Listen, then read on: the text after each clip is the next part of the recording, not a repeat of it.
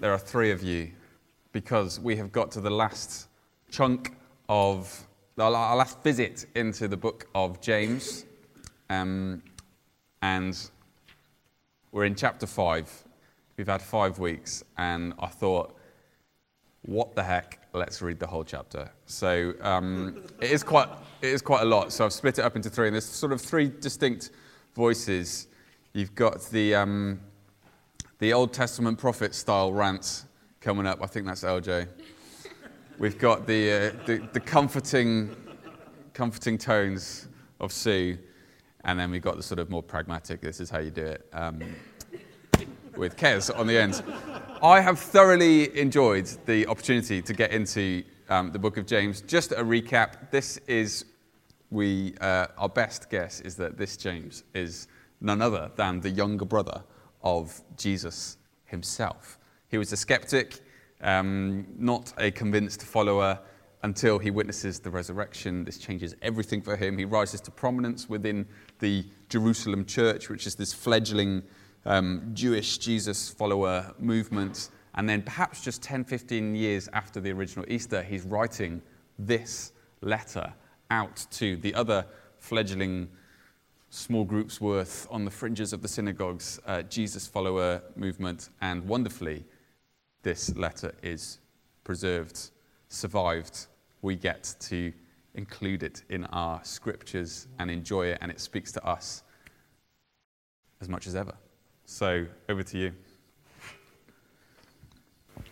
Now listen, you rich people weep and wail because of the misery that is coming on you. Your wealth has rotted, and moths have eaten your clothes. Your gold and silver are corroded. Their corrosion will testify against you and eat your flesh like fire. You have hoarded wealth in the last days.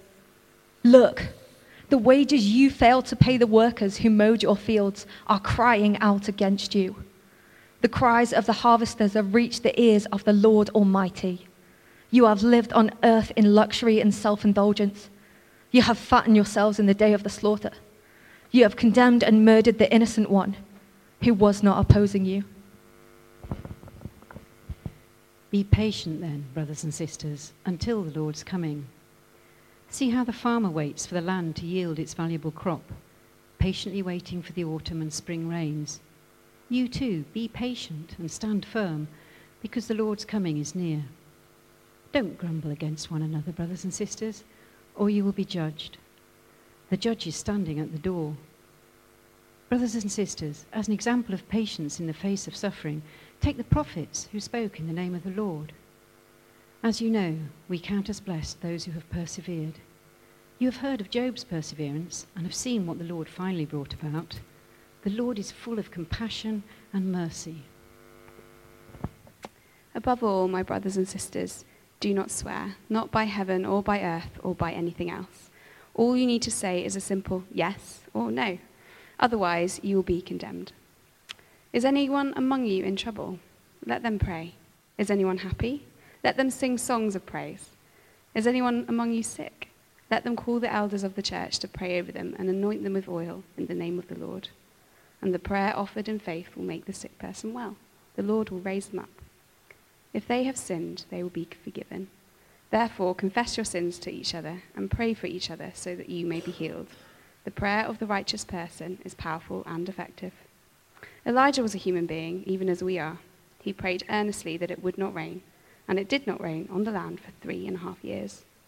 Again he prayed, and the heavens gave rain, and the earth produced its crops. My brothers and sisters, if one of you should wander from the truth, and someone should bring that person back, remember this: whoever turns a sinner from the error of their way will save them from death and cover over a multitude of sins. Thank you so much. Brilliant. So, we're going to begin on a bit of an imaginative exercise. The year is 1934, and you, believe it or not, are a Welsh farmer on some remote, beautiful Welsh landscape, tending your leeks and your lambs, coming up to lambing season. It's a bit cold. And looking out of your, across your farm one day, you notice over on the neighbouring farm some strange activity. And this team of men are putting up a series of tall posts in a sort of straight line going across your neighbour's farm. And then atop the posts are these they're stringing something along. What's going on? End of the week, Friday night, down the pub, and these pylons are the talk of the place. Electricity? Here? Who would have believed that? And old Llewellyn Jenkins, he stands up at the bar, and with a sort of visionary zeal, he pronounces that electricity is at hand. It is here. This is going to change everything. And he was exactly right.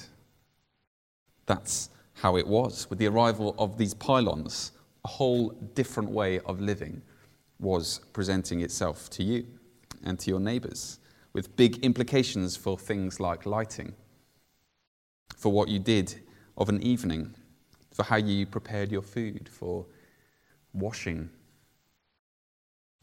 clothes, and so on.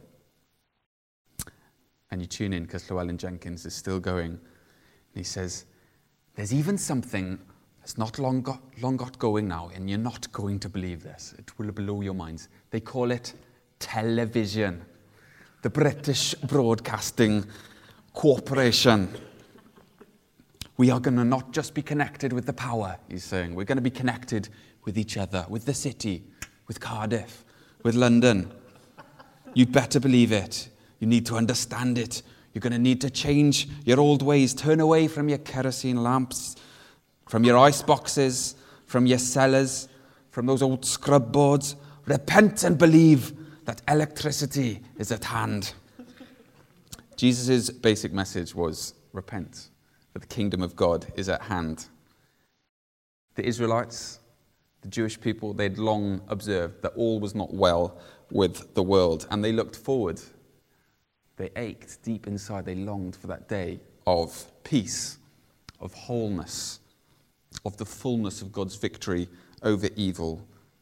And it was a day of togetherness, of God with his people and peace between men. This grand reconciliation, this bringing back together of all that is broken. And Jesus said that future reality that you've all been longing for, that the prophets dreamed of, actually it's here. It is at hand. You can enter into it now in meaningful, substantial ways. And it starts with a simple prayer of surrender, and it takes you into all sorts of exciting, wonderful places. The parallel, I think, with the early years of electricity is helpful. Firstly, because of the fact that, strangely enough, not everyone connected got on board with the fact that electricity was now at hand. Maybe they didn't want to change. Maybe they thought it wasn't for them or that they couldn't afford it. But also because, especially looking just like in that decade of the early years, I think it gives us a useful picture of the reality of the kingdom of God that is now and not yet. And so the connection was truly available. There it was, substantially and meaningfully here. And yet for sure, the fullness of reception of the electrical age was by no means up and running. So back on the farm, on our Welsh hillside in the 1930s, even though they could barely imagine television, let alone microwaves, let alone computers or electric cars, even though they had such a limited view of what electricity would come to mean in all its fullness. Nevertheless, electricity was there and then at hand. It was a reality to participate in meaningful and substantial ways. And so, like Llewellyn up at the bar pronouncing on the reality of the kingdom that you can participate in now, Jacob, the brother of Jesus, is guided by this similar sense of where all of this is going, towards a fullness, towards a wholeness, towards a healing, towards a togetherness. This is the destiny. This is what turns out to be true. And this is what we're all invited to participate in now.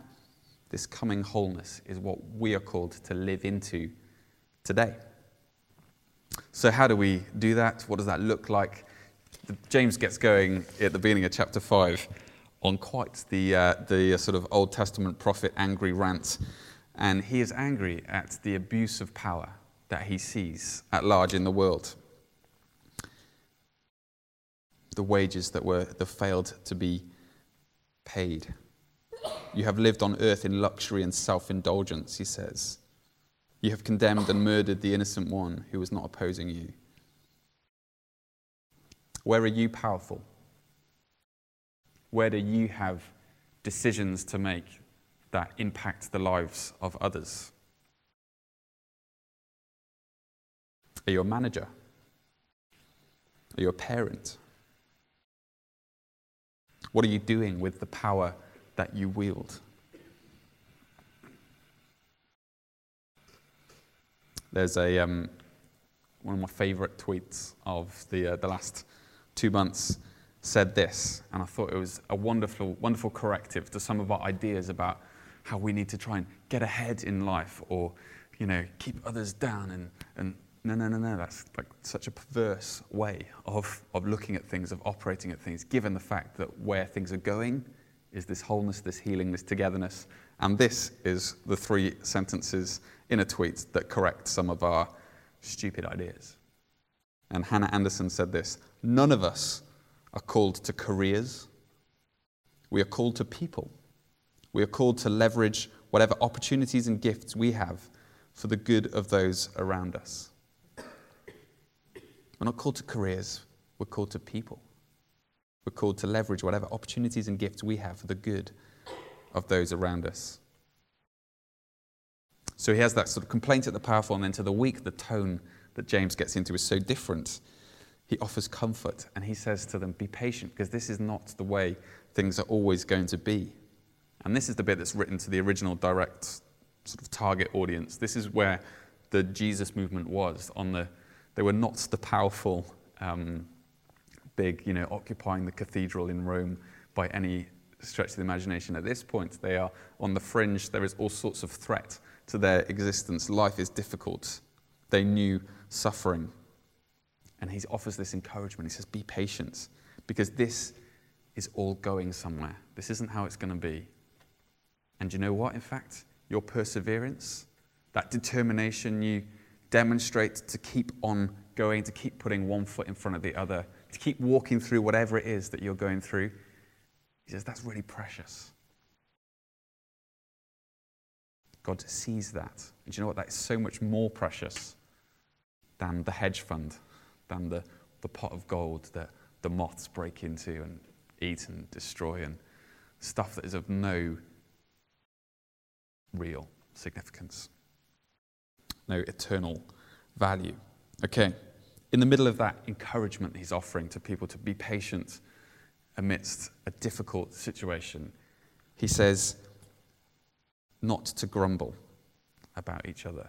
This encouragement, and don't grumble about each other. Over lunch in the office this week, a few of us were sat around eating our lunches, and one of us had come across the line, observation without love is sin. We don't always sort of sit around pondering nice, wise-sounding sentences, but this was a rare occasion, and we were.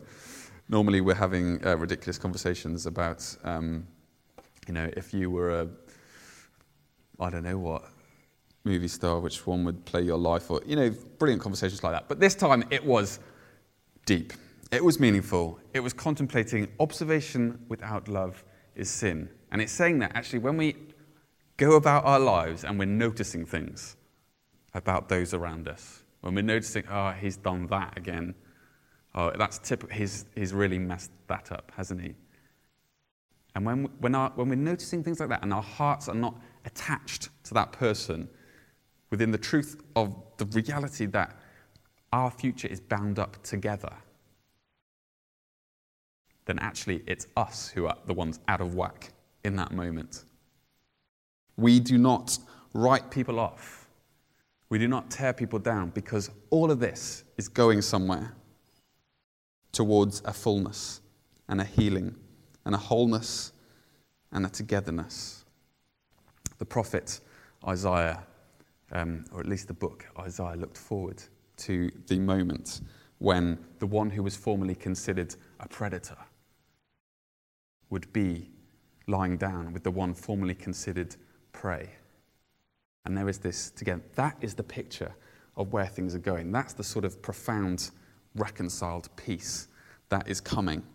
And we get to participate in that ultimate reality now. That's the call. That's the opportunity. That's the invitation. Okay, skip down to the bit about confessing our sins. Verse 16 says, "Confess your sins to one another and pray for one another, that you may be healed." And this is an invitation again towards this fully alive sort of life, towards wholeness, into healing, towards faith in the reality of the gospel that says what? That says that the stuff that you did that you've never told anybody about, do you know what? You can actually afford to face up to that, to be honest about it. Because in the end, it is not ultimately defining of who you are. The blood of Jesus speaks a better word over your life. Because all of this, it's all going somewhere. It's towards a wholeness and a healing, a fullness, a togetherness, where we are known and where we're still loved. And we can enter into that reality now. We can plug into that sort of healing now. We can switch the lights on. We can learn to talk about the deepest and the darkest shadows. It's so worth it. So you might need to send a text tonight saying, "Hey, I've got something I really need to talk to you about." You might need to open your diary and put in a reminder of that thing that you need to get on with and do. Back in the 1930s, on your farm, it actually took a fair bit of deliberate effort and deliberate sort of like choice to get involved with the whole electricity thing. But really, why wouldn't you want to? How can you not? This is the way things are heading, and we are invited to participate in that beautiful reality now. It's what you're made for. Okay, verse 13, skipping back to that bit, he gets on to talking about prayer. And he says, in essence, if you're in trouble, pray. And if life is going swimmingly well, then pray. Then praise God. And it's this corrective, not to fall into the trap or even the anxiety of imagining that we are self-made creatures, independent sort of creatures. Instead, it is using the good and the bad to thrust us into this connection of relationship. And that's where prayer comes in. That's what prayer is all about. Rejecting the temptation to slap ourselves on the back when we think, we're winning. Rejecting the fear and the anxiety of when we feel like we're losing. And in it all, learning that bit more to trust God, to invite him to be a part of it, to cultivate the sort of dependence that is fitting, again, because all of this is going somewhere towards this fullness, this wholeness, this healing, this togetherness. The book of Revelation describes it as a wedding. It talks about that day when God will be with his people, this close relationship of trust and faith and dependence. That is where it's at. That's where this is all heading, and that's the reality that we get to participate in now, to learn to walk in. Okay, then he talks about prayers for sickness, which is the bit that kicks up a million questions. At least it does to me when I'm reading it. Questions like, well, who counts that? I mean, let's just read it. Anyone sick, call the elders of the church to pray over them and anoint them with oil in the name of the Lord. And the prayer offered in faith will make the sick person well. The Lord will raise them up. So questions like, who counts as elders? Like, what's the significance of having the right people in the room? What's oil got to do with it? Is there some sort of technique that works out well? What counts as a prayer of faith? And what about when it doesn't work? And what about when it doesn't work again and again? What does it mean for the Lord to raise someone up? Can we even believe in miracles anymore? Now we've uncovered science and now we understand a bit more about how bodies work. And what is a miracle anyway? I mean, these are some of the questions that sort of just kick up into my mind when I read a passage like that. And I have a few thoughts around them. I don't have time to go through them all. These are important questions. And some of them will be your big question and not other people's big question. And I'd encourage you, this is not the last word on any of this stuff. That's true of any sermon, actually, you listen to. Let it be the first word that springboards you into all sorts of further thinking and conversation. But that's very true of this stuff tonight. Very aware of that. Instead of trying to tackle some of these difficult, important, sensitive questions, what I thought I'd do is tell a few stories. But before we get to that, there are 4 things that I am kind of confident on in the midst of that, and that is this, that actually this is all miracle, this life. From the stars to a cup of coffee to the skill of a surgeon to weather patterns, the wonder of this existence. It's all miracle.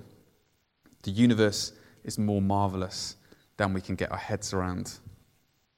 That was number 2. Number 3 is that prayer is not about correct technique or the right people or the right oil or the right sentences said in the right way with your hands laid on in the right position. Technique is to do with control, and prayer is profoundly to do with our lack, our helplessness, and actually our just need of God. Giving up our own control to make things work out. The word for all of that stuff, when it's all about the right words and the right technique and the special person to do it, the word for that is, I would suggest, provocatively, is witchcraft. No. We're into trusting in God. The 4th thing is that when we pray, my experience is that coincidences happen. Our story is the one of God intervening in this world, of getting involved, the one who is seeing, the one who is interested.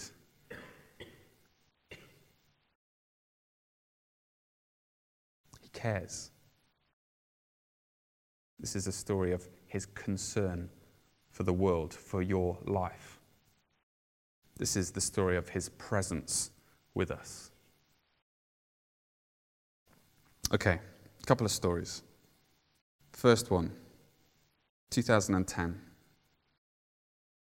Chap that many of you will know, at least some of you will know, normally comes in the morning. A chap called Les Gonzalez. And in 2010, he finds himself, after a cardiac arrest, in intensive care in Bristol. And then he has another cardiac arrest, and it's not going at all well as the pneumonia kicks in and the liver failure, was it kidney failure? I've written down the details here, kidney failure. And he's intensive care, and he really should have died. And the church comes together. This is before I was here, but the church is praying. The community of All Saints is praying like never before. And then some are going into intensive care, and they're just stood there and they're singing and they're praying with him. And he's out of it, of course. But he made it. And it was a very slim chance of recovery from that moment. It was not looking good at all. And not only did he come around, but he came around without any brain damage. And so Les, being Les, 6 months later, he goes back into intensive care, the unit, buzzes in. And when the senior male nurse in the centre sees him, he breaks down crying. When it's like, it's Gonzalez. Who? You? And the nurses who were around saw him as squealing with delight that he'd made it. And it was a remarkable story of a coincidence when the church were praying. And I know this straight away that kicks up all the questions. Okay, what about that time when everyone was praying and it didn't happen? And these are the big questions, and there's no easy answers for them. But nevertheless, I think we've got to hold on to some of these moments where something remarkable did happen. Like little Marcy Knight, there's an 8-year-old Jamie Knight's daughter, if you know Jamie. And just November, at the end of last year, she goes for a CT scan. She's having some trouble with her ear, and the scan revealed this significant growth in her ear. It's a condition, there's benign growth that is prone to repeated infection, and the repeated infections can have severe implications for surrounding tissue, including the brain, and so they needed to get this thing out. So she's scheduled for an operation in January. And since that scan, every night, little Marcy had said to her parents, can we pray for my ear? Can we pray for my ear? And of course they did, and that added to the prayers of their own prayers for the well-being of their little girl. And then it comes to the day of the operation, and the beginning of January this year. And thankfully, they stick a little camera in first to just check what's what before shaving her head, before taking out bits of her skull to access where they need to access, and this 4-hour-long operation to scrape away the offending tissue and reconstruct the ear. They stuck the camera in, and what did they discover? A much smaller growth on the right side of an eardrum that hadn't been inverted like they thought it was going to be. And so it was a very simple operation to take off the offending tissue and put in grommets. And it was a wonderful, wonderful bit of good news for that family, for that little girl, as her prayers seem to have been answered. Was it some terrible, awful mistake upstream with the person reading this? I don't know. I'm no expert on the situation, but for that little girl, suddenly her life has changed. And I think these things come to us, these answers to prayer, often in just my humble reading of situations when we need them. And they're signs of this coming fullness, of this coming healing. All healings are kind of temporary. We all still die. But actually, they're these signs of what God is all about, what his heartbeat is all about, what this future reality is going to look like. Final one. And these are not my words. These are the words of Alice Pirrie. Alice and Mark, many of you will know them. And these are brave words, and I'm so thankful to Alice for being willing to share them with all of us. But listen to this. She says this: I was first diagnosed with anorexia 17 years ago and have struggled on and off with the illness ever since. After 6 years of childless marriage and being devastated by my latest set of scans and hormone tests, which showed, not for the first time, that my body was too damaged to have children, a friend offered to pray for me. I was reluctant, thinking that I'd only be disappointed when our prayers weren't answered. But she was full of faith and insisted. So she laid her hands on my belly and prayed for a long time, commanding my body and all my organs to be completely healed in Jesus' name.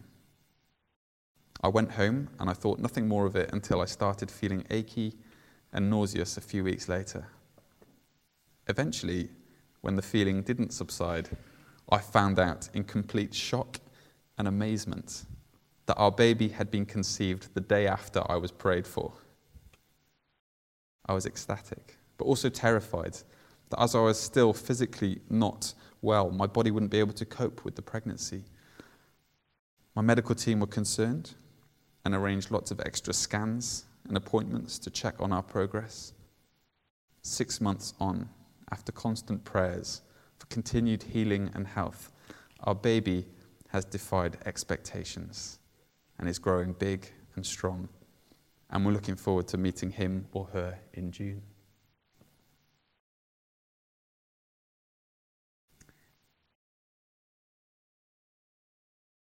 And if you see Alice, you'll know what I'm talking about.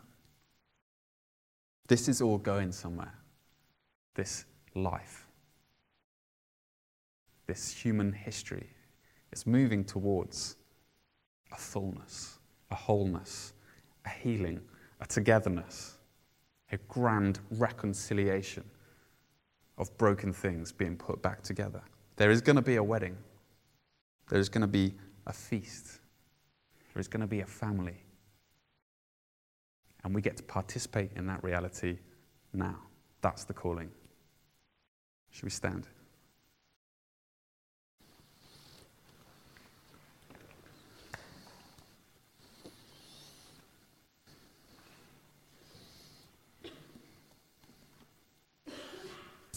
And we're going to pray.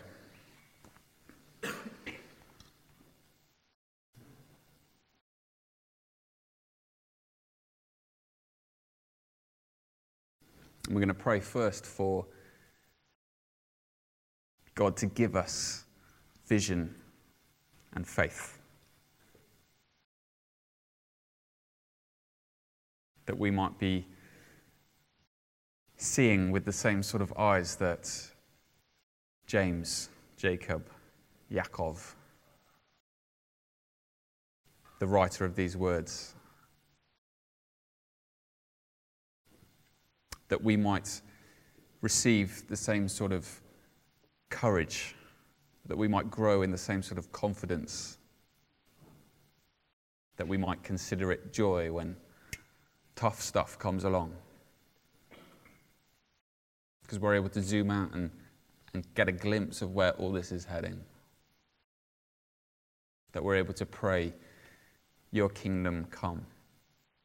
That we're able to live these lives of anticipation in more substantial and more meaningful ways. So come and renew our imaginations. Come, Holy Spirit, lead us into truth.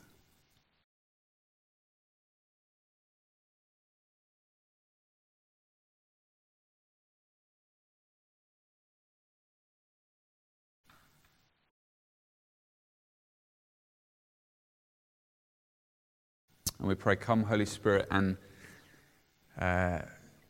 nudge us, convict us, show us where our relationships need reconciling, need fixing, where there is broken relationship.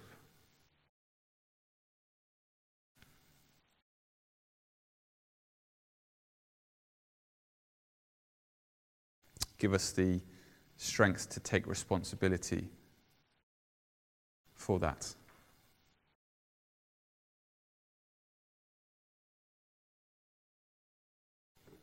Give wisdom, give tact, give skill, give opportunity. Lead us into the sort of lives that bear witness to your coming reality.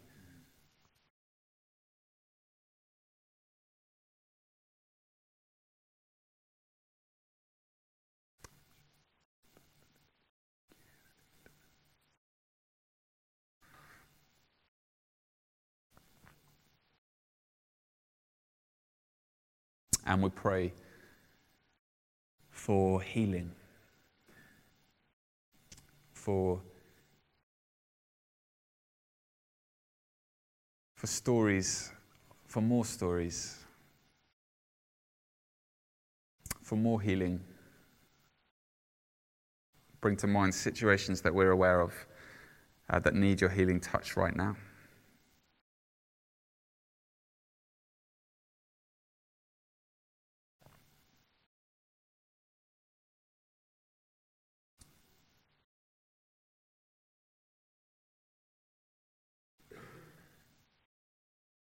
And we pray, come Lord Jesus.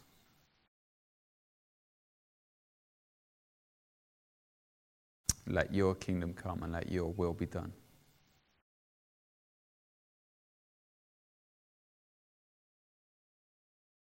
Amen.